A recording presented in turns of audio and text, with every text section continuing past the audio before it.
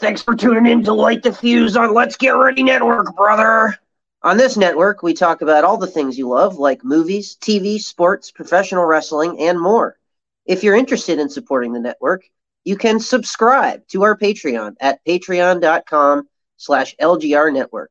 And please, leave a rating and review of this episode. Enjoy the show, brother!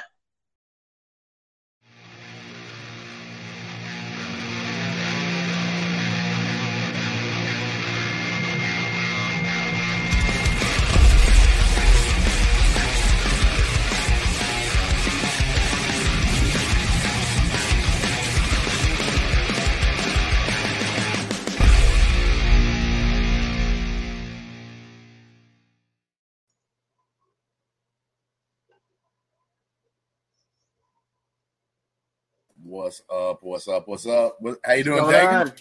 Doing good, man. How about you?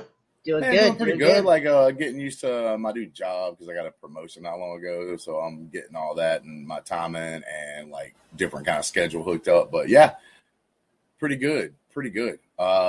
Couple things before we start hitting on like AEW Dynamite tonight. One of them is like big news that came out here recently that I just saw was the Ring of Honor may be no more. One good news of that is that they are actually going to pay everyone that is on the roster for the rest of the year, which I think is really cool because sometimes, especially with wrestling promotions, when it goes bad or say they go under or whatever you want to call it, right? Like maybe they just didn't have the funding or whatnot. They have multiple reasons they could have like pulled the plug, but like with this one, at least there's a positivity of everybody getting paid and stuff like that. So I commend them for that. I've never been a big Ring of Honor guy, mainly because of like the show, like where they show it and everything. It's not something easily accessible. Like it's not like you can turn on a channel or something like that and watch it. So like, that's one of the things about Ring of Honor. I always heard good things about them at certain times of their like run and all that. And I would have watched it or gave it a chance if I could have like been able to watch it easier. And I think that's what most people probably would have done as well. Because they always was kind of like on some kind of secondary deal or whatever, They always had it like they always had their own streaming service called Honor Club, but like I don't think there were many subscribers. And it's too bad. I mean, it's always had some really good talent, really good wrestling matches over there. But and I know there's some people online that are blaming AEW for sort of killing Ring of Honor in a sense. But I think a lot of it, too, has to do with the fact that we are still in the middle of a pandemic, and they've been running shows basically with no crowd for the last 2 years, and they're like the last ones to not go back to any sort of crowd. So I think that's really turned a lot of people off from watching it, and it's a real shame because, they had some really good matches throughout their history. Gave guys like CM Punk and Bryan Danielson their start, so I'm thinking maybe we'll see them. I hope that there's a possibility of them possibly making an appearance at their last show that they're going to do, Final Battle at the end of the year. Right. Not even maybe to wrestle, but just to make an appearance. But I'm sure Bryan Danielson would love to wrestle this. But it's a shame, and it's a sad day for wrestling. And I think that if silver lining to maybe all this is that AEW might end up with a few really good talent to add to their roster. It's not just AEW though. I mean, I wouldn't say it's just AEW. I think WWE could come out because Japan.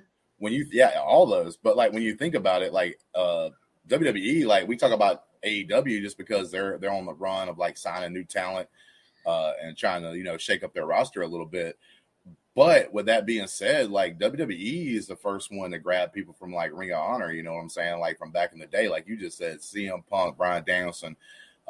Wrestlers like that, even like what's his name, Samoa Joe was over there and stuff, and like WWE got a lot of that talent from over there, which hurt them in the long run, I feel, because like they were going through a pretty good run with the wrestlers like that in certain years, and WWE kind of was the first one to go in there and take a lot of their talent that they thought was any good and either use them on stuff like NXT or even on the main roster and stuff like that. So like, nah, man, like I'm not about to blame somebody like AEW because look, man, they came out the gate. They're the youngest out of all of these, and the progress that they made in the 2 years or whatever, like Ring of Honor had a head start. Impact, TNA, whatever you want to call it, like they all had a head start to build their brand and put it up at the precipice that it could be up there like an AEW, and they never did it. Now, you can say because they didn't have the backing or whatever, but still, you still have all those years that they had to try to promote that brand and get it to be bigger and bigger before AEW ever came along. And then AEW comes along, and they start out, and what, 2 years or fitting to be 2 year, like the 2 year anniversary is either coming up or it just passed. They just had it. Yeah.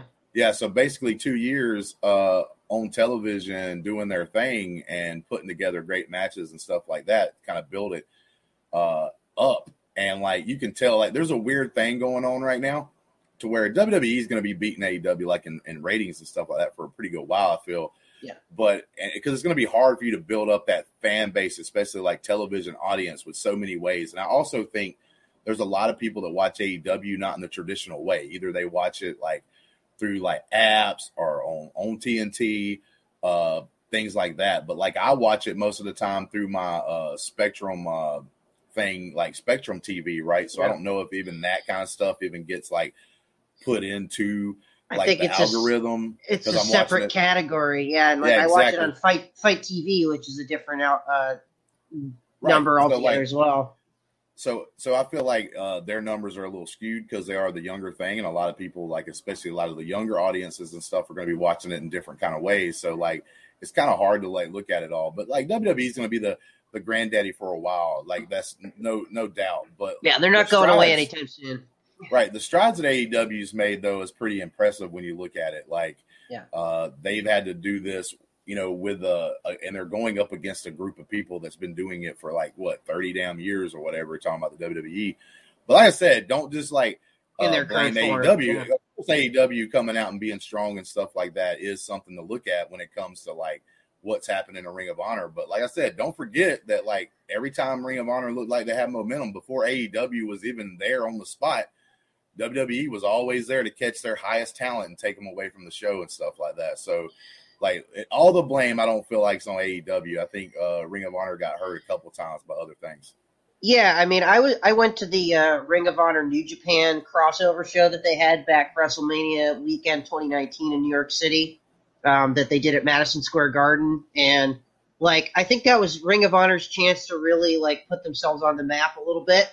And I think another issue is that a lot of people bought tickets to that show initially thinking they were going to get like Kenny Omega and the Bucks and all these elite guys that were in Ring of Honor New Japan at the time, but then left before that show to start AEW. So they didn't have any of those guys, so they had to rely on like New Japan talent and Ring of Honor talent.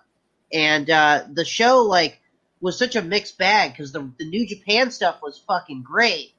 But the Ring of Honor stuff, like, they really botched a lot of finishes and had some real, like, shitty booking and suffered from a lot of, like, just bad angles and things like that. So after that, I feel like they kind of went downhill a bit as a company. And it just I don't think they ever really fully recovered from that. And then the pandemic was sort of the death blow, if you would. Patent fool, baby. You know what I'm saying? And then, I still don't know what the hell that means. And then we got Avery, like, if WWE does buy the library, that like from Ring of Honor, for instance, like if they were to buy Ring of Honor and buy it out or whatever, they would actually own All In because they're right. Because technically, majority of those matches are Ring of Honor. Yeah. Ring of Honor helped put that show on for AEW before AEW was even technically in existence. It was just like the very beginning stages of like talks and stuff like that, which is pretty interesting. One other thing I want to hit before we get started is one thing that I see is there's two my other internet. Topics. Am I here? Can you hear me? Yeah, you're here. Yeah, you're here. You're okay. back.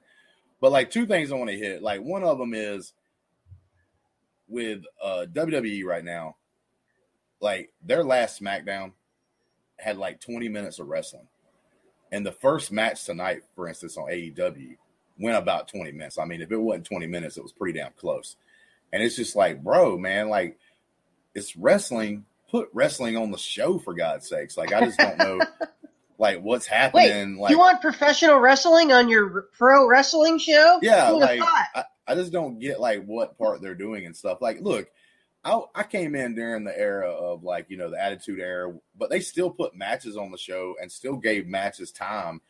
Even with a bunch of their segments they did, they still put matches out there and stuff like that. It's just like, bro, like every match can't be like 3 minutes. Like some of these people, like Roman Reigns had matches where his walkout time took longer than the damn match itself. So like, I just want them to start to get that stuff straight, man. Because overall, like I'm not one of these people that gets into this argument about like who's better, AEW or WWE. It's more about like, come on, man. Like I want both companies to do great and do better. I just want them to do better, and stuff like that.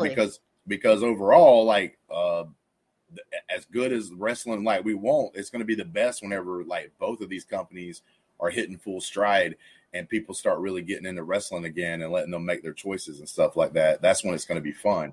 Now, yeah, go ahead. I want to really quickly say, I mean, I think I've talked about it on this show before, but like, as a wrestling fan, I want it all to be great. I want Raw to be awesome. I want SmackDown to be great. I want NXT to be great. I want AEW to be, New Japan, Impact, all this stuff.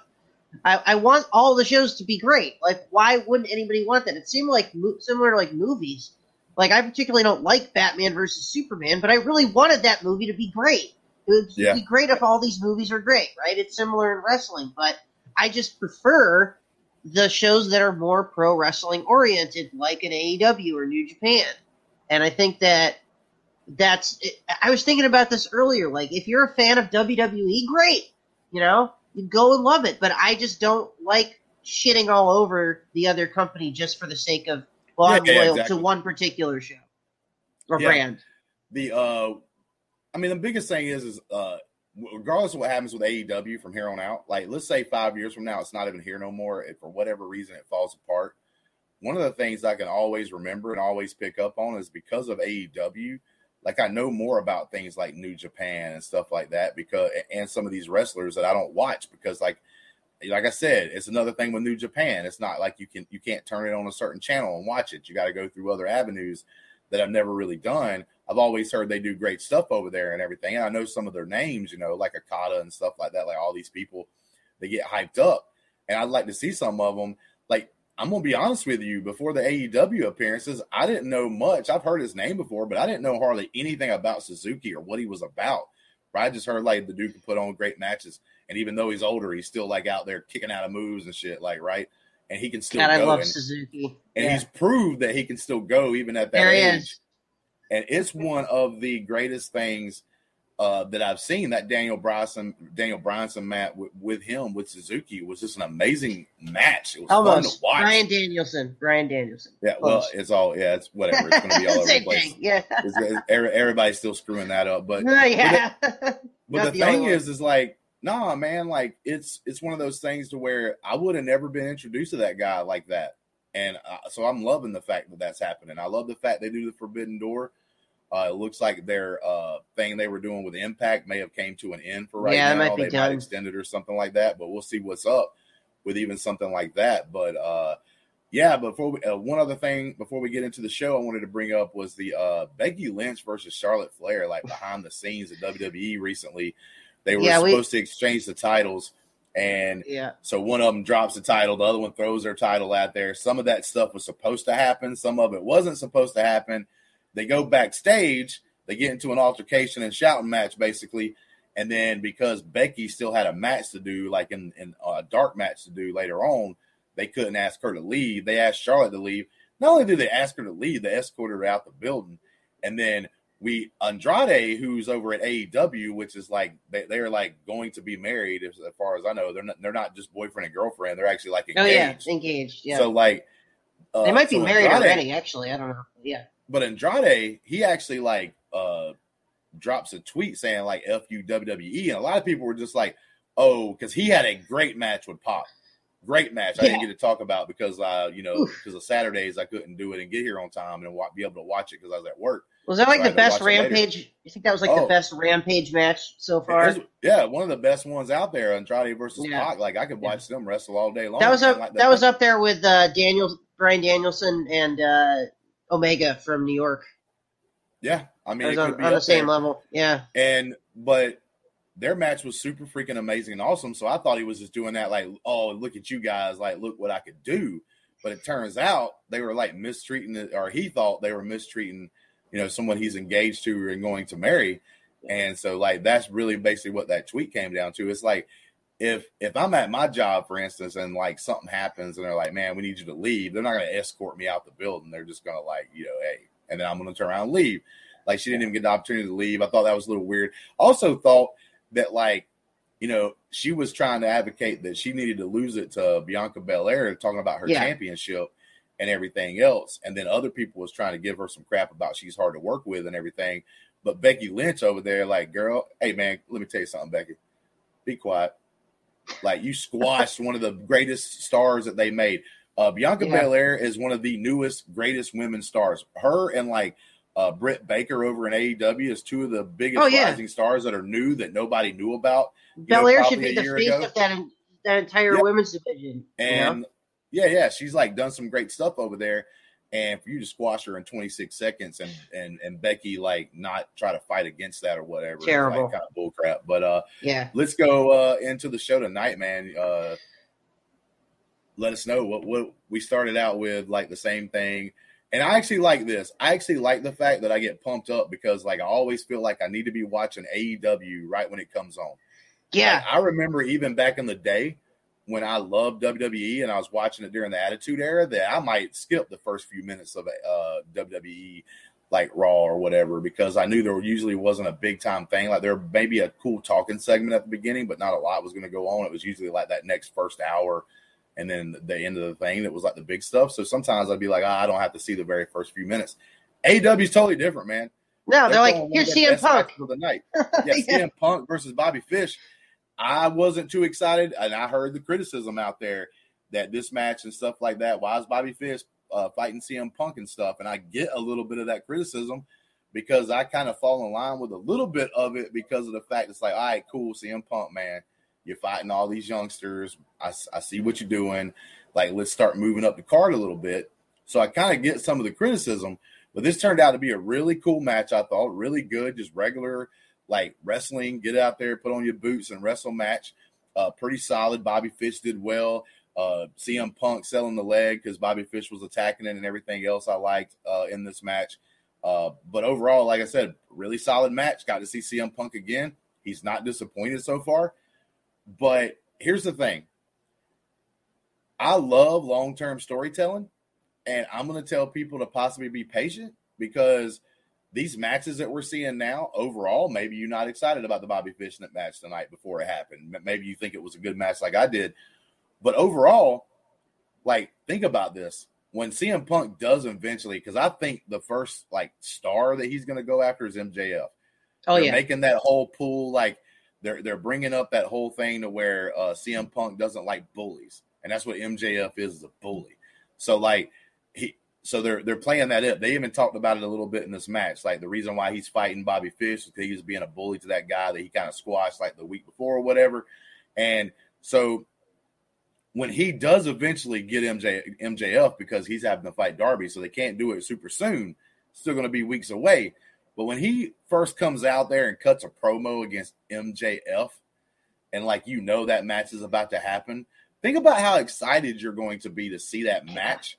With the build-up that CM Punk's done, because CM Punk's went in here and he's taking it more slowly.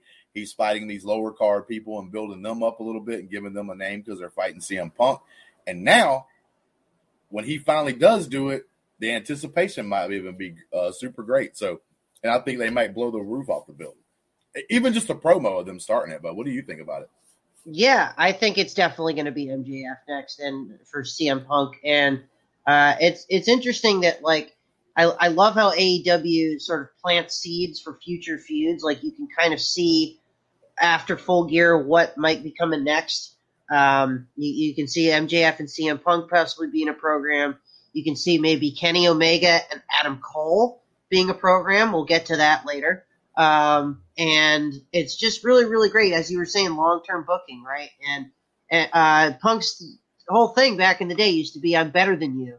So it makes all the sense in the world for MJF to come in, and he might even put MJF over. Like, I could see that happening. Like, CM Punk's first loss, in AEW is to MJF, you know? That's another thing that's kind of weird and different about AEW, unlike some other, almost all the wrestling organizations out there, is they actually put time and effort into this whole, like, your records and wins matter. They give the rankings out and everything else. So, like, you also have to look at this as kind of smart. You're building CM Punk up to where he's got, 4 or 5 wins in a row. I think it may have been his 5th match tonight. First match on AEW Dynamite, but his 5th match was tonight. And so he's 5-0. So you're right. He's going to get a couple more matches before he finally gets to face MJF, which is going to build that record up even higher. And he's going to be undefeated.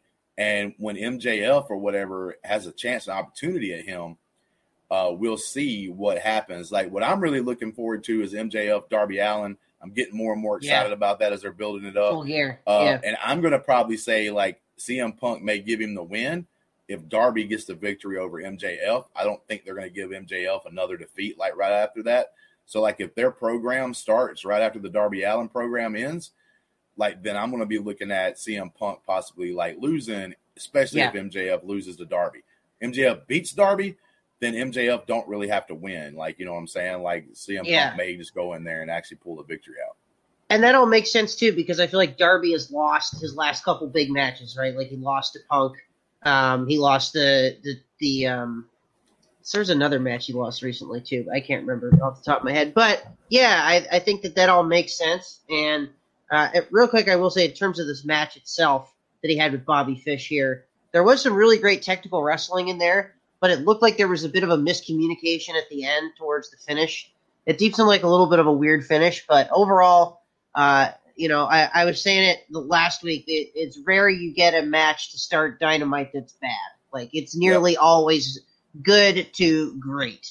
So, that's kind of overall my thoughts on Punk right now. My whole thing is this: there's going to be times where stuff like that, maybe a miscommunication or a botch, like we seen it in NXT the other day. This one girl almost killed herself. She was doing a tope suicida, you know what I'm saying? And she got her feet caught in the ropes. Didn't look like she had the momentum, and she hit her head, landed right on her head. It was pretty bad. And we saw Lance Archer, even on AEW, try to do a moonsault and mess up and almost injured himself. That was good rough. thing that he's not hurt. But my deal is how you finish the stuff whenever it happens, how you play it off. Tonight, you might be right. It may have looked a little awkward at some points right there at the very end, but I feel like both of them guys really took it and still got through it, right? They still went through it. Maybe it was a little bit of awkwardness.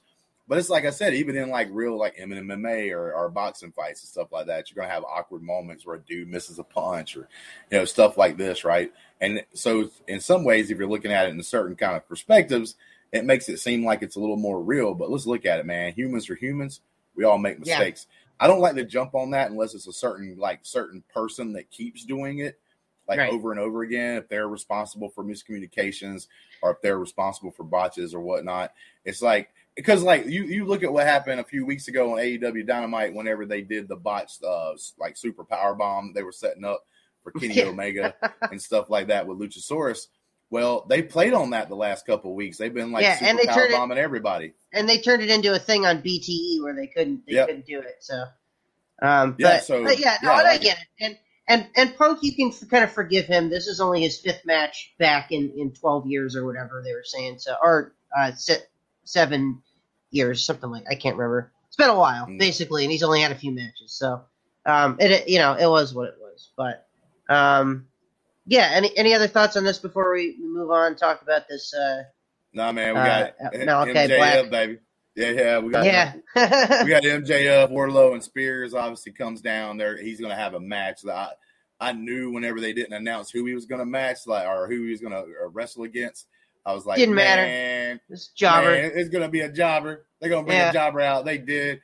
I'm going to give the jobber though his name and his credits. His name's Bryce Donovan.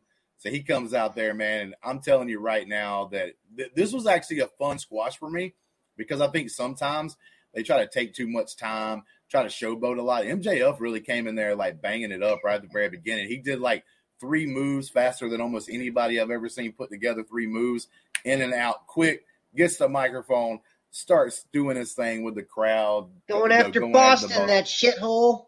Yeah, going after Boston and just saying his thing and everything else and talking about how you told me I couldn't break you mentally. How about you being broke mentally? Like, you're not even showing up for work and all this stuff and everything else. And then everything gets kind of black. We start getting kind of like the Sting, it looked like the Sting style entrance up there. Nobody's coming out. Sting happens to be behind him with a baseball bat, does this thing like he used to do the NWO all the time. So he's doing it to Wardlow. Well, first it was a fake out, and then MJF's like, ha, ha, ha, I got you. That get the shit heat. was hilarious.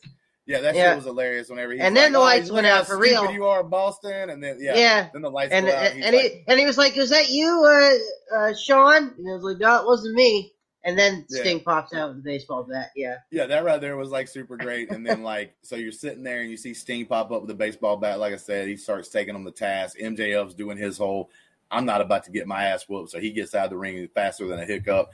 He's out there, and he gets around the corner. There's this guy wearing this weird-looking mask. He takes that mask off. It happens to be Darby Allin. Now, of course, in the Invisible Man get-up. That's what it kind of looked like, because there was bandages all over his face and stuff. So MJF takes out and runs, and this is cool because it's close to Halloween, so some of the Halloween stuff. Yeah. But MJF runs as fast as he can up the ramp. Then I think he just fake falls, and he's crawling on his hands and knees. And Darby Allin gets in the ring, and of course he gets a skateboard with some thumbtacks on the back of it. And I think you got a picture of this, of what Wardlow actually looked like after everything was over with. But yeah, dude, oh man, he gets in there and hits warning Wardlow to all, with that if you're squeamish, you may not want to look at the screen right now. So I'm just going to give you a quick warning. It's pretty brutal. Oof. Yeah, look at that. It looks like when he got hit with that skateboard afterwards. Oh man. And I was thinking, a big dude like this, you would think maybe it's less painful, but no, it probably hurts like ever loving hell. And even through that shirt, my buddy was saying, "Oh, if you have a shirt on, it's not as bad." But ouch. But yeah, so they got out of there. Darby Allin basically just gets the microphone, cuts his music, and says me and you at Full Gear, and that was pretty much it as far as the talking goes. And obviously MJF and them's getting out. They're getting the hell out of there because they just got the butt whooped. But yeah, man, what'd you think about the segment? I really liked it. Yeah, this was great. MJF is just the best heel as always, going after Boston here and getting the heat. And as you were kind of saying, it's set there to help you build the match towards MJF and Darby Allin at the pay-per-view. And I'm getting more and more excited. They're doing their job for sure, getting me hyped up for this match. So yeah, I really like this segment. But yeah, I thought it was a great build up for their match. And like I said, it's getting me more and more. That's the part. These segments like this are made squash matches aren't great sometimes. Sometimes you have to use them. That's why they do a lot of them on Dark and stuff, because it's just free YouTube content or whatnot. But I love the way that they did a squash match. You got to see MJF in action. He hasn't wrestled in a few weeks, so he got in there and did some moves. And then you had this segment right here to help build up a match in the future, which is still a couple of weeks away. So they still got time to even do more and more. And like I said, each time they do anything, like when they attacked Darby Allin out the back wearing the ski mask, the Pinnacle did, and stuff. Now Darby Allin's back, and then he catches MJF, or almost catches MJF, but he catches other members of the Pinnacle and everything else. He took out the accountability buddies, you know what I'm saying? He took those out. So but yeah, all this stuff's getting me more pumped for the match, and that's what I love to see. And that's why I love that they don't have pay-per-views every month. They might have some in-between shows that are supposed to be bigger or whatever, but I love the fact they don't do pay-per-views because they got 2 more weeks to still build upon this that they've already built. This, to me, is normally what you would see for a go-home show segment for, the pay-per-view itself. So I'm damn, you know what I'm saying? They're already doing this now, so they must have some more they want to do between here and there, and I'm pretty excited about it. Yeah, they got, let's see, 1, 2, 3, 4, 5, 6, 7 more shows to build to this pay-per-view. Counting the Rampages and the Dynamite. Including Rampage, yep. So I think they're doing a really good job so far building towards it. And, man, I'm hyped for Full Gear already. And there's still a few weeks to go. So I get more and more excited, as you said, as they go here. All right, we got the next thing we went to was the TNT Championship, which I thought was interesting because they put this where they did. I thought this was going to be the main event, but after watching the show, I'm cool with who they picked to be the main event. But TNT Championship, you got Sammy Guevara versus Ethan Page. This is because, like I said, I recently came back to wrestling. I haven't been watching AEW from the very beginning and stuff. I've only been back for a few months and everything else, although I've enjoyed wrestling over the years. but I'm more recently coming back. It's been like 3 or 4 months now. I haven't seen a huge amount of Ethan Page. I've seen him talking stuff with the top team. Haven't really got to see him like perform very often.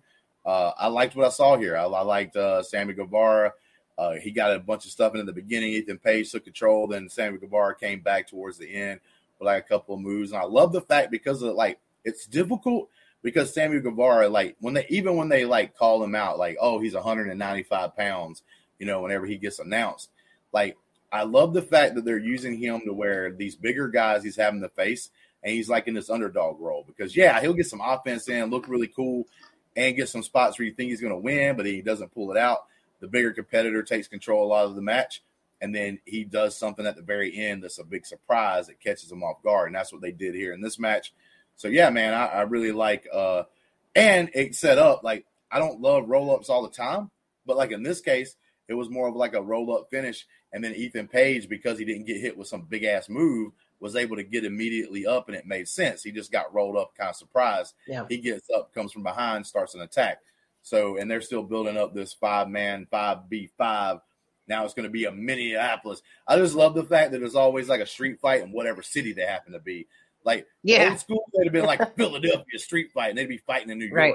You know what I'm saying? But like these days, they'll just call it whatever town they're going to be in. Right. It's a Minneapolis street. I ain't never heard of a Minneapolis street fight. Like, who's ever heard of that before, right? So like, it's too much to say Minneapolis St. Paul street fight. So but I do love the fact that this is going to be a street fight, Dagan, because according on who they pick, because now Sammy Guevara gets to pick who they're going to face, the 5 opponents. Right. I'm pretty sure it's going to be Scorpio Sky and Ethan Page. Well, they'll be in. They've already been in there. They get to pick the 3 members of American Top Team. Okay. That they'll face. So I'm thinking it's going to be Masvidal, it's going to be Junior Dos Santos, and it's going to be Paige Van Zant's husband, Austin Vanderford. So those are the 3. That would make sense. Well, that would be cool, but I love the fact this is a street fight because you're going to be able to cover up a couple of those MMA fighters that don't have a big time wrestling background. Yeah. If they're in a normal fight, you're going to be able to see like them not do things, but you can cover up a lot in a street fight. Like it's not supposed to look good or clean or anything. It's supposed to be a street fight. So I actually like the way they're doing this instead of being a 5-on-5 tag match, like in a wrestling ring the whole time. This is going to be a straight up street fight. So this is going to be a cool thing, I think. And I like the way they're doing it. Segment. This wasn't my favorite, segment as far as this storyline goes. There's obviously been better ones leading up to even this one. So, I think, I was talking about the last segment where it took a step up to what we got tonight, right? And it's like, man, they keep building upon that. I do think this one took a step back a little in some ways. It's still exciting seeing Jericho run out. And he ran out. He knew he didn't have to wrestle. That dude was jumping off the ropes and being crazy like he was 20 years old, but he knew that he didn't have to do anything afterwards. Fresh off the Rockin' Rager cruise. Which give a shout out to Rachel Silvestrini. Rachel Silvestrini, yes. And stuff like that. And along with Ryan Payne and James Shimo, who have been on the Dropkicks before as special guests. So shout out to those guys as well. They're on the cruise. Or they just finished up. That was pretty awesome. But yeah, I mean, what do you think about it? I think it took a little bit of a step back. It was still enjoyable. I'm not saying it's bad, but I think the segments leading up to this one and everything else were more impactful than this segment. Like this segment right here was a little weaker than some of the other ones building up to this match. So what do you think? Yeah, I don't think it was it was what it needed to be. I think they'll probably do some big go home angle with all the MMA guys and everything eventually, the week leading up to the pay-per-view. So I'm not too worried about a promo that's maybe not as impactful or anything here. But in terms of the match itself, I thought it was very, very good. Ethan Page, as you can say what you want about his character, but this guy is a great worker and always puts on quality matches. And Sammy Guevara as well, who's just an awesome babyface in this feud. So I would give it a thumbs up. And I think the show got better for me as it went along. And we'll talk about the next couple matches because I feel like the matches coming up I thought were so good. This one was pretty good. So pretty good stuff here. I do gotta say I got to see the thing that he did to Sammy Guevara tonight, where he just crosses up their hands and then he kind of throws them over him, basically just throwing them off the top rope. Like he does that little crossover, and then he kind of, it's almost like he's doing a hip toss, but he's not like doing it. He's grabbing them while he's still on the mat. He grabs them up the top, crosses their arms, and then throws them over so they land on their back. This is a pretty interesting thing to do off the top rope. Yeah. Like, it's just the other guy taking a back bump or whatever ultimately, but at the same time, like it's just different and new, and you don't have a lot of time to set up. Like one of the worst things I hate in wrestling is like taking sometimes up to a minute to get to the spot where you can do a superplex, for instance, because it takes them forever to get ready for it. You can obviously see the two guys trying to help each other out to get in the spot to do it sometimes. And like, so being kind of innovative, doing stuff off the top rope that doesn't take as much time like that, I'm cool with.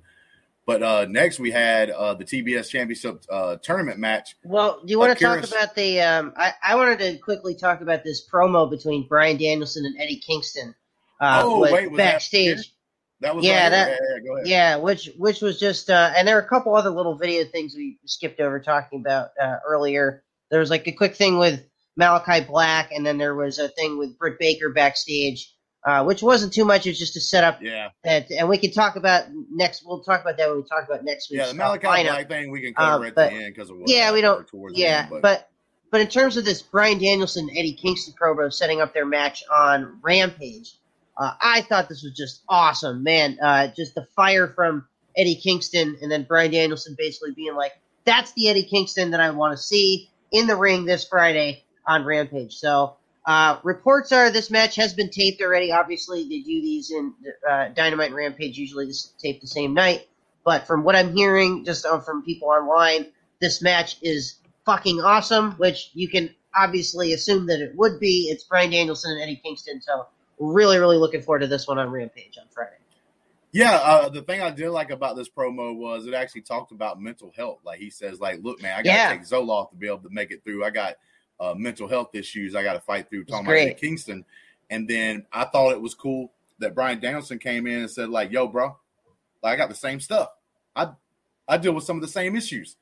Like, you know, you use that as an excuse if you want, but there's a lot of people in this country, and he talked about all the people that get up and go to work every day, do what they got to do and everything else, not just wrestling in the wrestling community, but like at your real life jobs and stuff, like having to fight through like mental health issues and stuff like that.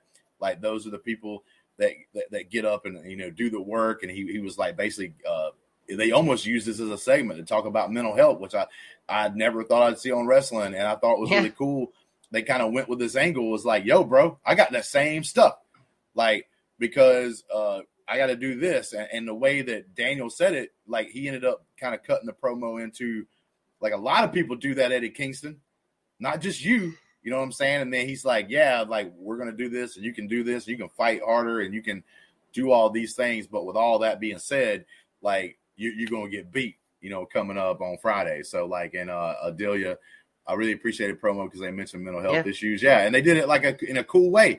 Like to me, they didn't pander to they didn't pander to the crowd, to the people the other that may have had that. Maybe would have done that, but they were very, very respectful about it, I thought, and did it and pulled it off in a very, very creative way. And that's what I really love about AEW is they're actually willing to take those kind of risks. Or not even just a risk, but put those things out there, you know? But I think they brought up mental health in a very cool way because they didn't baby people with mental health. Yeah. And he's telling Eddie Kingston, like, really, very real about it. Excuse. Yeah, he was telling Eddie at the very beginning part of this promo, like, that's an excuse.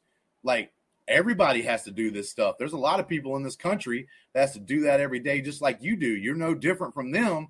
You know what I'm saying? So he like basically didn't baby and coddle people with mental health issues, but then he gave them props for doing the work they have to do to overcome what they got to overcome, which I thought was like really cool because to me, that's not pandering. Oh, let's throw a little segment in here where we talk about some mental health. It's like, nah, bro.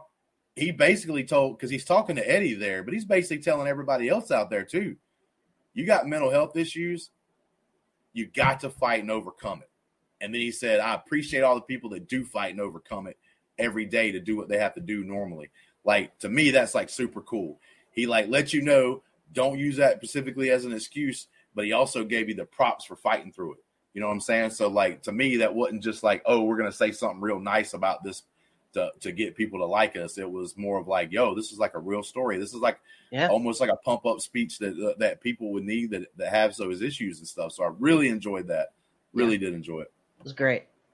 And then we also had a quick backstage segment. A lot of it was in Spanish, which was also pretty cool, with the Lucha Brothers challenging FTR at the pay-per-view for the AEW titles after FTR had beaten them for the AAA titles. So that should be a really, really good match. But then, we had another first-round match in the TBS championship tournament between Hikaru Shida and Serena Deeb. And man, I'll start on this one. I thought this match was fucking awesome. These two ladies, I think they topped what they did a few weeks ago in terms of their first match, which was really good. But like this was just, man, you talk about showcasing the best of what the AEW women's division can do. You got two veterans in there, both around the same age. I think Shida's like 34, Deeb is like probably 35 or 36. So years and years of experience there between these two. Great technical wrestling, some awesome counters, and Shida got the win here for her 50th. To kind of as the story is going here, where Deeb attacked her with the trophy. She came out with the broken trophy here and put that over. So Shida gets her 50th win. Great, advances on to the tournament. Just a really, really fantastic wrestling match between these two ladies. I love this match. What about you, Justin? See, when you see a match like this right here, for one, that just makes that Queen's Crown thing look like a joke, because these ladies almost wrestled in one match almost more time than that whole tournament got, which to me, that's a pander move, right? Oh, we got to do a women's tournament because we got a men's tournament, but all their matches was like a minute and a half or 2 minutes long each. These women went at it. They had about 6 or 7 minutes before a commercial break, went through a commercial break, came back with another 5 or 6 minutes after that. So, like, I don't know the exact time or anything like that, but, like, dude, they gave it their all. It was really super solid, smooth match. Like, liked it. Did not bother me at all that they had. This is sometimes where you like to see a rematch or whatever, if you want to call it that. I thought it was cool that they set up this rematch in the tournament so that it wasn't just a rematch for no reason. But, like, this was a really cool match, really good match. I love the story they told at the very end, because I do think that Sheeta's going to lose in the tournament in her next match because of what happened after this match, because Deeb had grabbed that steel chair and just kept hitting her knee, and then, like, put her in a hold that was cool as shit. Like, nah, man. But when I watched this match, you have to poor Jerry Lynn coming in here to try to break it up at the end too. Yeah, overall, I think, and that's what's sad about that Queen's Crown tournament, is I think WWE has a lot of talent over there on the women's side that they could actually utilize and do some cool stuff with. And like, when they have their best talent in the women's division, they outdo, to me, AEW. But like, when I watch a match like this, I'm like, nah, wait, AEW does have some key pieces here, right? Like, let's start using Deeb a little more often. Let's start using Sheeta a little more often. Agreed. Britt Baker is pretty good, and I think a couple of these other, like, women that they're doing stuff with are starting to get better and everything else, like Statlander, and then we're going to get a little bit of what's her face, I always get them. I always forget their names, because you got Luchasaurus, you got Lucha Express, then you have the lady. What's her name? Right off the bat. Ty Conti? No, the Mexican, she has like her face painted and stuff all the time. Oh, Thunder Rosa. Yeah, Thunder Rosa. Like, all these like weird kind of names, I always mess her name up. But like her, we're gonna get to see more of her like into this tournament. Like, we're gonna get to see a lot of them like being able to do things. So I think it's gonna be interesting. But I do think this match was overall. You give Sheeta the win, she gets her 50th, because they took it away like a week or two ago, and now you're setting it up to where she can lose and not look super bad, because obviously she's probably going to come out like a knee brace or have her knee wrapped up in the after effects of this match whenever Deeb kind of attacked her with a steel chair. Yeah, definitely. And that makes sense. I'm going to pull up this bracket real quick, because we got Ruby Soho has already moved on, and now Sheeta's moved on to face Nyla Rose. So I think we're actually going to get Ruby Soho and Nyla Rose in that semifinal over there. And then on the other side of things, probably Thunder Rosa and Jade Cargill makes the most sense. I think Jade's going to face off against Nyla or Ruby in the finals. But yeah, any other thoughts on like the tournament and who you think might Nah, man. I just trust the. Oh yeah, wait. I got to talk about this in just a second. Right here, she just pulled it up. Yeah. Before I forget, but no, like in this tournament, like I just trust them to do the process, man. Like I know whoever they need to give this belt to needs to be somebody that can do a pretty good run. Yeah. With the secondary title, that can be the 1B to Britt Baker's 1A. I want them, like I think whenever they announce this title, I want them to use this old school Intercontinental Championship. I want this to be the title, the TBS title. I want people to work their ass off to get it, hold it, make the belt special, make that person that's got that go for a while, and then you set them up for their run against the champion, whoever that is, the AEW Women's Championship. So the TBS title, like I'm super cool with. If they use it the correct way. I don't like titles just to have titles. Right now, when I watch other promotions, a lot of their secondary titles can just be thrown away because they're just there for props. They don't mean anything. They get switched all the time. They get given to people that probably shouldn't even get it. I want that TBS title to be a worker's title where someone gets it, gets better at their craft, earns the fans' respect and everything, heel or face, and gets that chance to go after the AEW title. Yeah, definitely. I think, it's a really cool thing to have because it gives more opportunities for some of these women, as we were just kind of talking about. And I'm definitely looking forward to like whoever they do give a run. I'm hoping that, as you were saying, it's somebody that they can kind of use in a way that doesn't just feel cheap, or just secondary. I think they should try to make it mean kind of as much as the other title. There it is. That's the picture of the title. It does kind of have that old school kind of look to it, which I really like. I also love the fact that instead of trying to just make up some tag teams, that they're just putting a secondary singles title out there for them to go after. I don't love the tag. Like right now, tag team, like in WWE and stuff, is like horrible. There's like not even real tag teams. It's just people thrown together, except for the Uso brothers. They're the only real tag team out there, to be honest with you. The rest of them the women have nothing because they just broke them all up in the draft. Yeah, they broke them all up in the draft and stuff. So that's kind of weird too. It's like, bro, what are you even doing with the title?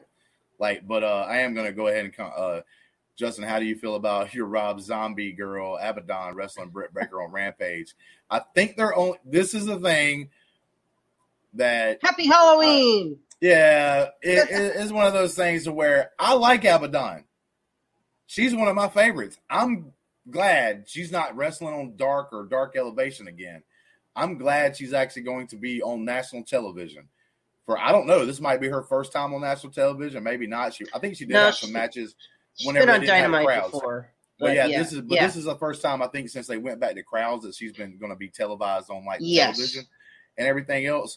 I'm super hyped about it. I like the way she wrestles and stuff. Like she does like the little gimmick stuff with it or whatever. But I love that kind of stuff. But I really just think this is a match to throw on. And I hope she goes out there and she showcases some talent against Britt Baker. I think this is a perfect opportunity for her to take that step up. Because I do think if she gets on like Rampage, gets in there and has a pretty solid match with Britt Baker, that's going to raise her stock up and they're probably going to feel more comfortable. And I hope she gets a decent crowd reaction, like at a live crowd, a bigger crowd, right? Like, so let's see what's going to happen here, but I really think they're just doing it because it's so close to Halloween, and she's already a Halloween character, to be honest with you. Yeah, I think so too. And it's another match that's been taped already, so we'll kind of see. But she's obviously not going to beat Britt Baker, but is there to have a good, fun, I think they're calling it trick or treat street fight or something, trick or street fight, something like that. So it's going to be no DQ, so there'll be all sorts of fun Halloween themed stuff, I'm sure. Yep. And if she happens to win, she gets the chance of that title, which I don't think she's going to win. No. But I will say I wouldn't mind seeing her as the TBS champion at some point down the road. That'd be kind of man, like I said, the matches I've seen her in, she doesn't look bad at all. And she's got a little green, but she's super good. Yeah, but she's super awesome with her gimmick and being able to stay in gimmick even when she's in the match. Like she does certain things that like you would expect like a zombie may move a little bit or whatever. She doesn't walk around like, whoa, like that or anything. Right. But she does that like thing where she'll get chopped and instead of just standing there, she'll be holding the other person's hand and she leans back and just kind of hangs there for a second, like she's not moving, like she's dead or whatever. And she jumps back up and stuff. So like, I like what she does in the mat ring and stuff like that. Like I said, I'm cool with stuff like that if you can pull it off pretty good. And I think she actually overall does it pretty good. So, and she's a interesting one. She never breaks character outside of the ring. So even like on social media and stuff, she still like never shows her face. There's not a lot of information out there about like what her real name is, what she looks like without the makeup on. If you dig, you can find it. And I will say that there's a very beautiful woman there under all that makeup, like just from what I've seen. So, I mean, she's very scary. I'm not saying she's not beautiful, but like with all the makeup on it, like the character is very scary, you know, but like her as a person seems like a very beautiful, like, you know, awesome person. So I definitely, I hope for good things for Abaddon down the line here. Probably not going to spend a lot of time on this. Leo Rush and Dante Martin was backstage and let everybody know that one of the Seidel brothers is hurt, so they can't have their match. A little bit more of Leo Rush saying, like, hey, I'm going to be teaching Dante about the business. You know what I'm saying? Like, and that's what the thing is. I'm going to help him grow. Just a little bit more of that. And basically announcing why they can't have their match. I thought they were going to wrestle probably at Rampage, if I'm not mistaken. I think that's where they had that set up. But they're not going to wrestle at Rampage anymore. You got anything to say about that? Or no, I mean, yeah, Mike, it's too bad that I'm sure they were planning on having a tag match, but Mike couldn't get cleared or whatnot. So I'm glad that they're not like just falsely advertising for the sake of, you know, Vince changing his mind at last minute over at the other company. This is like, oh, we can't have the match because somebody's hurt, so we're going to have a singles match instead, which is fine. So and FTR, the best Lucha Libre flippity doodah tag team in the land right now, AAA tag team champions. FTR was backstage talking about how great they are and how, you know, they're going to be the one of the first opponents for the AEW tag championships after Lucha Brothers had won it off of the Super Click, what you want to call it, brothers. But anyway, they are wrestling FTR for the actual championships right now. So like that was a little bit set up promo, whatnot. We had Lucha Brothers talking earlier in the thing, so like it made sense. Maybe they'll have a little bit more of a angle leading up into the pay-per-view, though. What do you think about this? This was a cool segment. It's fine, you know, definitely building to their match at Full Gear. So I'm really looking forward to that. But we did have before this. We had before this segment we had the. It wasn't that much of a match. It wasn't super long. Dagan, you didn't hear me? I talked about it as fast as the match went. Yeah, pretty much. It was so fast. It was so fast I didn't hear it. Yeah, exactly. So like that's what happened right there. Like, I mean, because this match was what it is. It's like home dude got bloodied up. Which I'm gonna guess he's wearing a mask. He's probably just having some like kind of capsule or something. It's easy to hide in a mask. He ripped off his mask, bit him in the head. I mean, hell, at this point, Moxley should just play a zombie dude character, and him and Abaddon get together and have like a mixed tag team because like he's biting people in the head all the time. Threw him into like the ring post and everything else, and like just beat his ass. Like that's all that happened. Do you think this is leading to a Moxley heel turn, or you think they're just like making him a real badass to when he faces?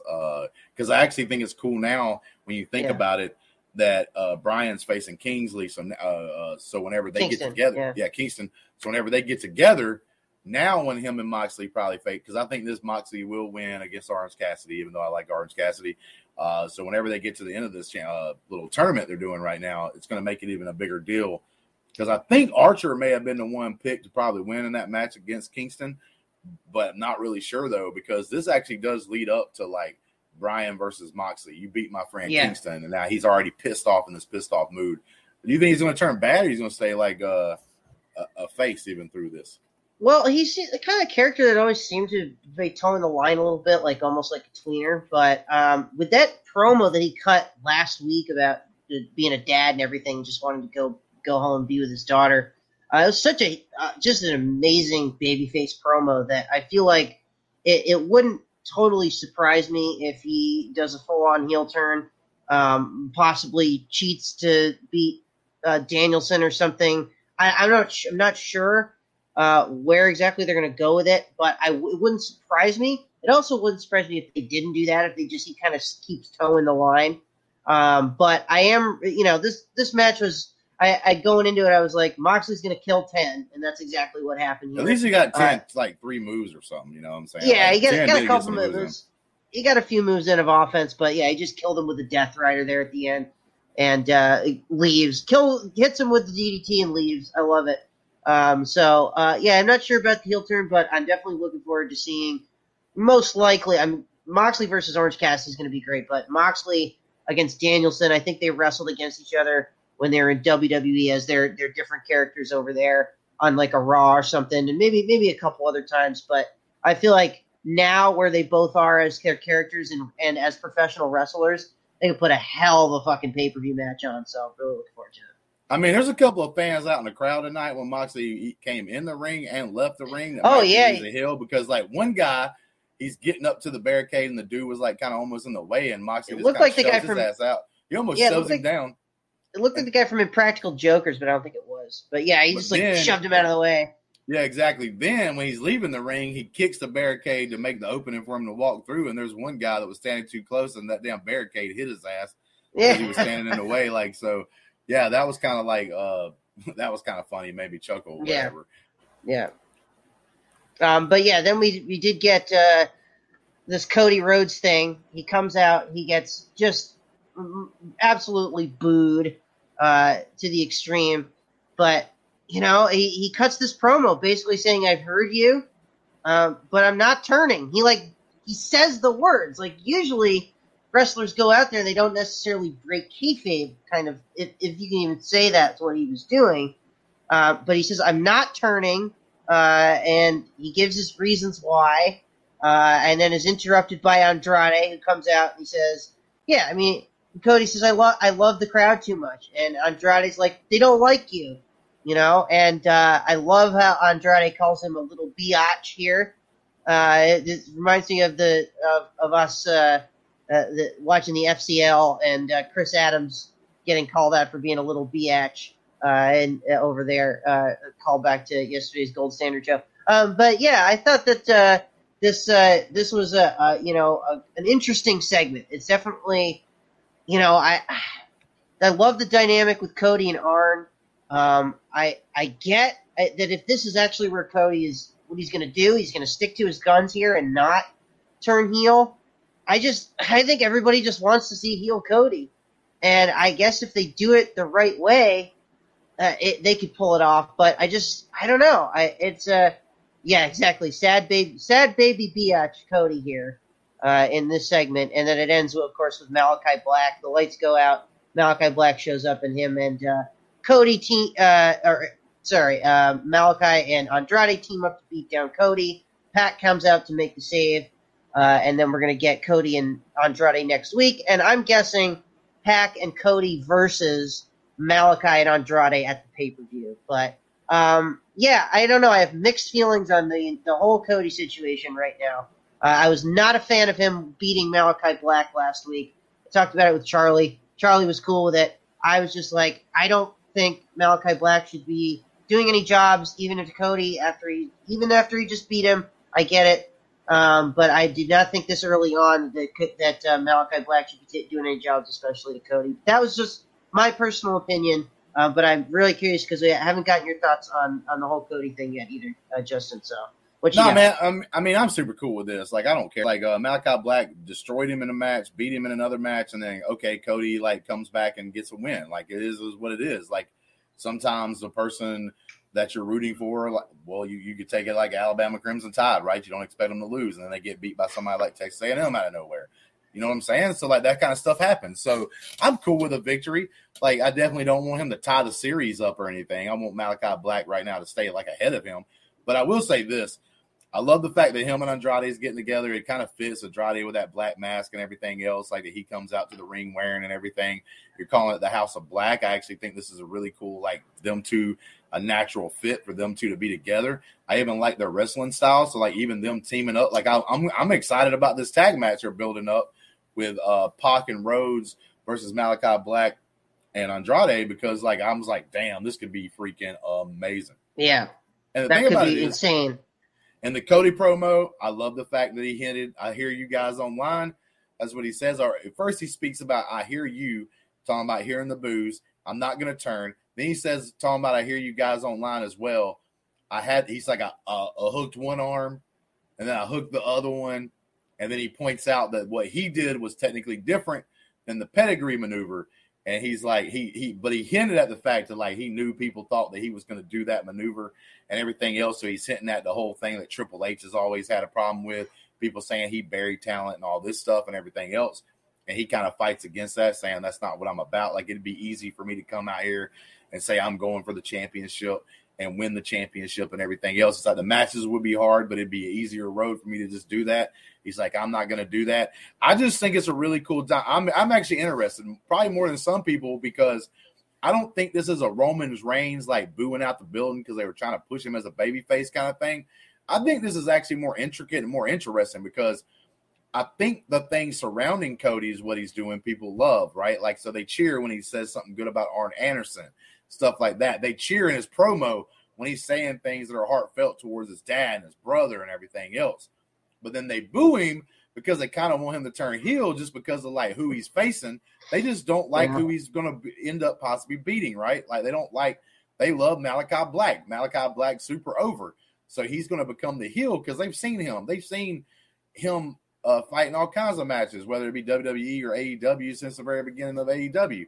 So like, and he had that opportunity at the very beginning of AEW to shine because he's one of the top players billed at that time when AEW first started before they got all this other talent. So like, I'm actually interested to see what they're going to do because I love these mixed reactions. They like what he's saying. Yeah. They like everything he does with Arn Anderson. Everybody loves Arn Anderson and stuff like that, right? So they like all that stuff. They like his matches overall. He gets like, even in that match that you're talking about where when he was facing Malachi Black, it was really weird because like the fans was like cheering for him at moments, but then would boo him when they thought he was going to win the match. But they'd cheer him at other parts of the match. Anytime he went for the crossroads, it was boo. Yeah, exactly. But other times he was being cheered during the match. So like, in certain spots, you know what I'm saying? When he done something pretty cool or whatever to look at. So with that being said, like, I really think this is an interesting dynamic that you haven't seen too many times in wrestling where like this guy can get booed and cheered at the same time, according on who he's talking to or talking about. Like, so I don't know, like they might screw this up. It might not be good at the end. Right now, I'm cool with it, what they're trying to do. But I'm going to tell you this. They're definitely doing a better job right now than when Roman Reigns was a babyface and they kept shoving him down people's throats. Yeah. He was getting go away heat. I think Cody's getting like this playful boo. Like, bro, we like you, Cody, but like, man, we don't want you to beat Malachi Black and some of this other talent because we like them.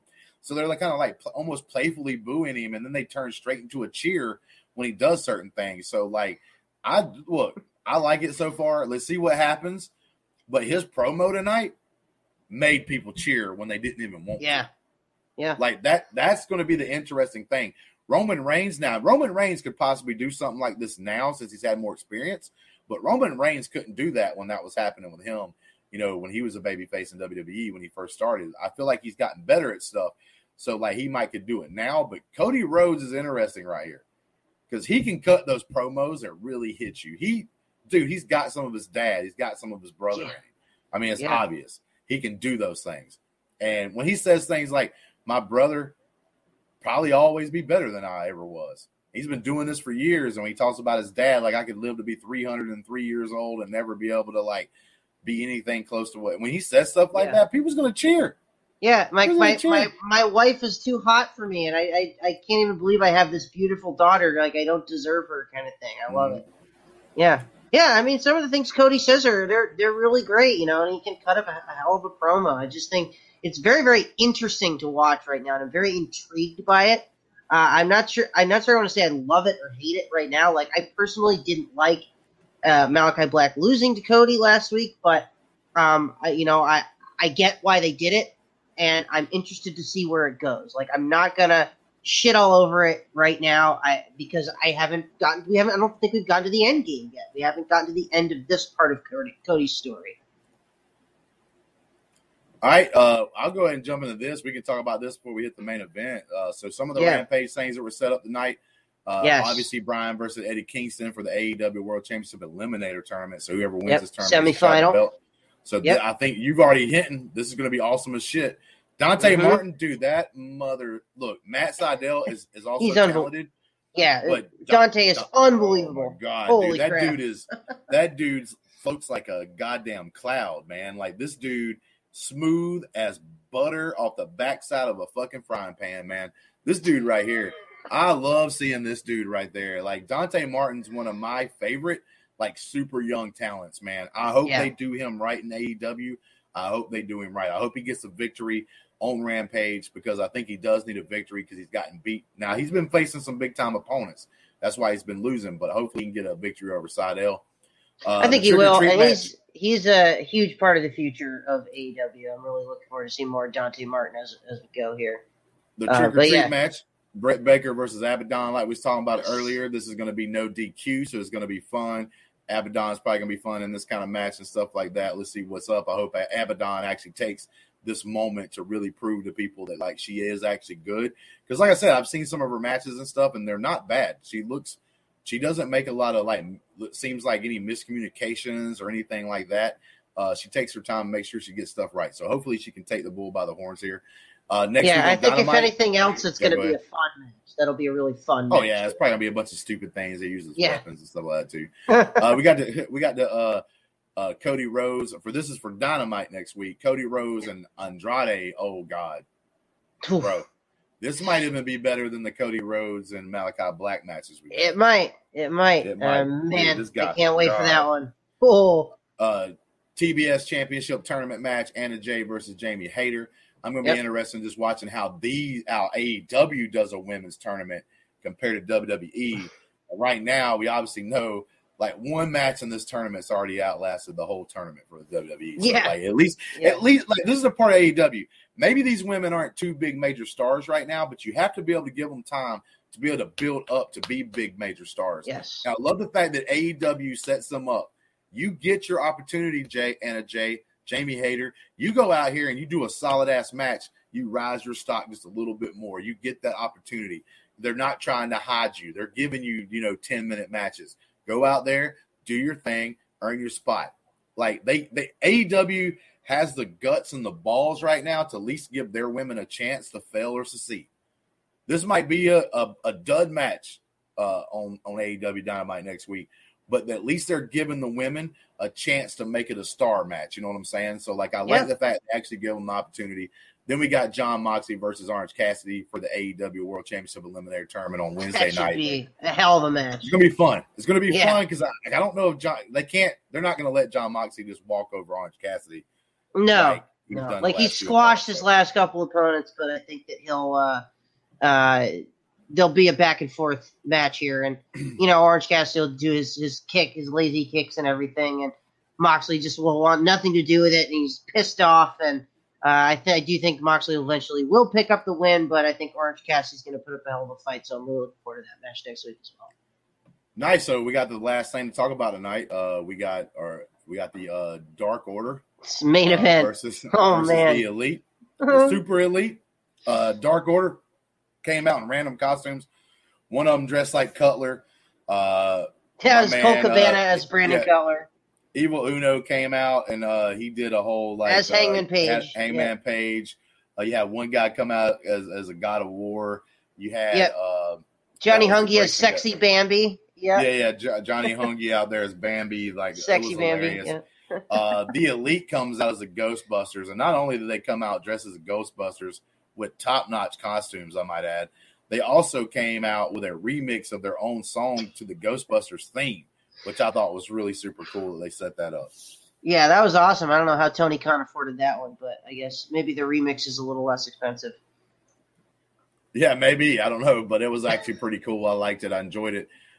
This was go buy you some popcorn. Look, if you want to have fun watching wrestling, and you don't want to care, you don't want to be super critical, you don't care, you just like, baby, I'm going to sit down right here and I'm going to watch a spot fest and a half. I'm going to watch shit go all over the place. I'm going to watch people it don't matter. I don't even know who the fuck the legal man is in this match during most of it.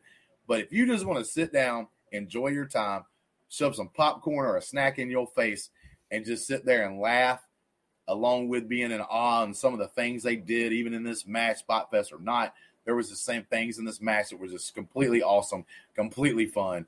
This is one of the funnest matches I've seen, probably the funnest match I've seen in AEW as far as just pure out fun. Like, I'm not sitting there trying to be super critical, like I said, or any of that stuff. Like, this match, loved it, beginning to end. It made me laugh, and then, like I said, it made my jaw drop on a couple of moves they did and stuff here and there. I love it when that little dude, the Bambi guy, just goes, like, every match he has a moment to where Johnny Hungy. Yeah, Johnny Hungy just goes out the freaking, like, he gets crazy and just clotheslines and drop kicks, and he just goes through doing all these different moves to everybody in the thing, takes everybody on the other team out. That I love when that happens. I love the fact that, the Elite does their stupid heel stuff where they kiss Adam Cole on the cheek. They got to do it this time, unlike the last time they kind of faced each other. I love the fact that there was a part in here where Evil Uno gets on Adam Cole's back and rides him like a little horsey for a few seconds and then gets thrown off like he was in the rodeo. Like, all that stuff, like I said, was just like this glorious, just a culmination of, you know what, man, Halloween's coming up. This is our last Dynamite going into Halloween. Let's have some goddamn fun with let's just have fun with the holiday and everything else. And it was super great. Loved every second of it. Then we even got an Adam Hangman Page come in at the end where he had been out there with the Super Elite the whole time as dressed as the Marshmallow Man from the Ghostbusters movie. They pull out the guy in the horse costume because you think, who the hell could that possibly be? And they beat him up thinking that it's Page, but it ends up being Brandon Cutler. Yep, with the duct tape over his mouth. And I'm sure we'll get some follow-up to this on PTE this week, so make sure to watch PTE for sure. Yeah, but it's like, when that happens and Hangman Page, he transitioned from going away for a month or two to be able to be there with his I think he had a daughter too. Yes, he did. No, wait, it's a baby boy, ain't it? Is this a boy or a daughter? I'm not sure. Actually, I think his is a baby boy because I thought on his last promo he said maybe about being at home with a beautiful baby boy. That's some cowboy shit. So, like, but yeah, you might be right. Yeah, but no matter what, he's a new dad. Yeah, he's a new dad. He come in, flowed in seamlessly, man. He's flowed in seamlessly to the story. Now, I didn't know that much about Hangman Page and Omega as far as like backstory and stuff. Now, since he's came back, I've got to see this, and I'm already invested in that match. They're going to have it full gear. You know what I'm saying? Because this is super great, super fun, and it is what it is, man. But I thoroughly enjoyed this. Like, this was me just kicking off the shoes and being like, screw it, dude. I don't care what they do. It's just going to be fun. Yeah, it's very tough to do justice with a review for this match because it was just a hell of a party, fun, entertaining romp at the end here in the main event. It was like one of those movies that you just go to and you stuff popcorn in your face. This was the wrestling match equivalent of that. And not only that, but we did, in fact, get a few seeds planted with Adam Cole or Kenny Omega maybe getting a little jealous of Adam Cole here. And I've been saying it all along that there's not enough room in this group for two egos the size of Kenny Omega and Adam Cole. So at one point, Kenny Omega is hugging Matt Jackson on the apron, like on the side of the apron. In the background, my buddy pointed it out to me because I didn't notice it. But in the background, the way Adam Cole looks over at him, and then even further after that, when they do the spot where they kiss Adam Cole's cheek, Kenny Omega's just kind of off there, like, what am I supposed to do here? Like, getting a little jealous on that end as well. So, they're already teasing, and you can sort of see where the seeds are planted for feuds post Full Gear. I think it's going to be Adam Cole versus Kenny Omega at some point. The split of the Elite. I actually say this at the very beginning when Adam Cole got in the ring and he was the one that like moved around a little bit like he always does and does that right there. And they say, Adam Cole, baby. You can see Kenny Omega kind of looking over there at him. Now, he was smiling and stuff. Didn't look like he was pissed off about it. But I'm just saying, like, two big egos and, like, Adam Cole's the only one getting that big-ass shout-out like that. So, like, hey, could be a couple of great things right there. Dagan, you said what did we get? What did we get, Dagan? As I unmute myself, I'm sorry. What are you asking me? What did we get? Before we get out of here, you said, what did we get? Oh, yes. As I was writing a comment to her in the chat that I didn't get to respond to yet. She's sending me an invite to a wrestling or convention in Rhode Island next week. There's a lot of great wrestling or Adam just Cole? conventions in general. I don't know if Adam Cole's going to be there, maybe. But the Northeast and New England in particular gets a lot of great conventions. So Brandy here in the chat, she has gifted 5 subs to our channel here at LGR. So I want to thank you so much, Brandy. A huge supporter of us here at LGR. Just an awesome, awesome person. So thank you so much to Brandy for those gift subs. And yeah, awesome. that's I think what you were asking what we got, right? Yeah. You forgot to say you forgot to say amazing. You forgot to say beautiful, Pagan. So I want to add those couple of things there as well. But there we go. Adam Cole will be there. I think it was Adam Cole. There's a couple of people that I was kind of interested in. Like if I was there in that area, I definitely would probably go. Maybe Brandy. I'll have to look maybe into Brandy can sneak me a. You want to sneak me in, Brandy? Adam Cole. Maybe Brandy can sneak me a Adam Cole signature. No, I want an Adam Cole signature on something. You can get that, but she can also sneak me into the convention, so I don't have to pay money for it. But yeah, there was a couple of people I thought was really cool at that convention. You got Carl Weathers, I think, going to be out there. What? Yeah, bro. Man, Mandalorian. I'll have to check that out. That sounds pretty awesome. But anyway, yeah, man, I thought this was a hell of a Dynamite again. I would probably give it like a 8.5 or a 9 out of 10. I thought it was a really solid episode. I can say this. Yeah. Any other final thoughts? I don't care what anybody says. I don't care what the ratings say and everything else. I'm just going to say one thing I will say that Tony Khan's been right about, that he's constantly commented on, is simply 100% straight up that week in and week out, the best wrestling shows is AEW Dynamite. Yeah. It's just a better wrestling show. It's formatted better. It doesn't feel like you're watching for 2 hours. Every week I look at the time and it's like, oh shit, like, bro, they're about over and I can't believe it already. And it's 2 hours. Like, and it feels like it doesn't take long at all. So many things that happen. And there's been a couple of times, because they're a newer company, where sometimes some things feel a little rushed. They're trying to get to the end of the thing, or something took too long and they're trying to make up for that or whatnot. But in most cases, it runs pretty smoothly. With that being said, and I really like what they put together and stuff, man. It's fun watching a wrestling show that I don't feel like I could have skipped this whole hour segment. Or, hey, I got a good mixture of wrestling. I got a good mixture of things happening, promos, and like storylines in the back and everything else. I get a good mixture of that every week, and I'm watching it for the wrestling too. And the wrestling gets a way more like spotlighted on this show. Like, so let's see what happens. Let's see how the other companies transition and stuff like that. And let's see if AEW can even pick up some of their momentum and stuff. It was kind of sad they had to switch over and be on a different different day for the last couple of weeks, because I think that hurt the momentum. And it hurt them in the ratings party night a little bit. But there's also World Series and ML, basketball and stuff going on right now too. And something that's great is they are now live at the same time all across the country. If they haven't done that, if it didn't happen this week, it's going to be happening soon. It's already announced that they will be live now, even on the West Coast. Yeah. I didn't know nothing about that until one of our friends that watch the show sometimes, Thrawn 2K, was actually talking about how he can't watch it because like it doesn't come on. It doesn't show live like it does here on the Eastern Central time zone. So like, that's pretty cool. They got that set up. That actually might, I don't know if that was hurting their ratings. Tony Khan listens to the show and he saw Thrawn was complaining about it, so he changed it. That's just for you. But I don't know if that was hurting their ratings overall too, because you got to think about it. I think ratings are done like when the show's done live. So there's a lot of people on the West Coast that couldn't even watch it live. So like now those people have to be counted into the effect of like ratings and stuff. Right. So I like to see like if any big changes. It may not happen this week since it's their first week back. But next week, definitely like week or two when they're setting up more and more for full gear, we'll get to see if that changes a lot.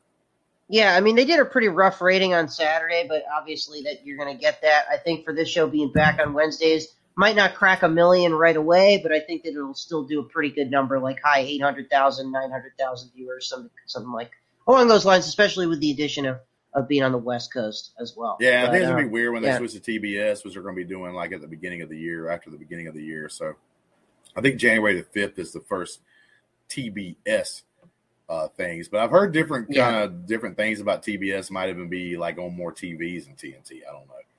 But yeah, I think January 5th is the first AEW show of the new year, so that'll be the first one that's on TBS. But yeah, man, unless you got anything, we're getting the hell out of here. Yeah, man. Follow us here at LGR as always. Check out our website. Check out our Patreon, all that good stuff. We appreciate all the support from everybody, people like Brandy, all you guys that tuned into the chat, our producer, Adelia. We had Peyton in there tonight for a little bit. We had Avery in there for a little bit. And anybody else that I'm missing? Brennan, the new Star Wars FCL champ, Brennan Marr. We appreciate all you guys, and make sure to tune in. I think our next show, if everything goes to schedule, we'll be doing Justin probably won't be there, but myself and Josh and maybe a couple other people will be doing our usual LGR tailgate for right before the lightning time. Yeah, I'll be heading to Walt Disney World as well. Woo! Nice, very nice. But yeah, right before the lightning time versus Shazam pay-per-view, check out the LGR tailgate here, 7:15 Eastern, twitch.tv/LGR Network. But until then, man. Find me on been Twitter, fun, Justin. give us a good thing, and go to our YouTube channel. Let's Get Ready Network YouTube channel, and subscribe if you haven't, man. We do a lot of things. We even put these shows on there, so like you can't be here live and watch it with us, or you watch something else at this time. You better go on the YouTube channel, find the actual show, because we post it the very next day. Besides that, man, thank you guys. Love all you guys. Love all your support. Until next time, peace.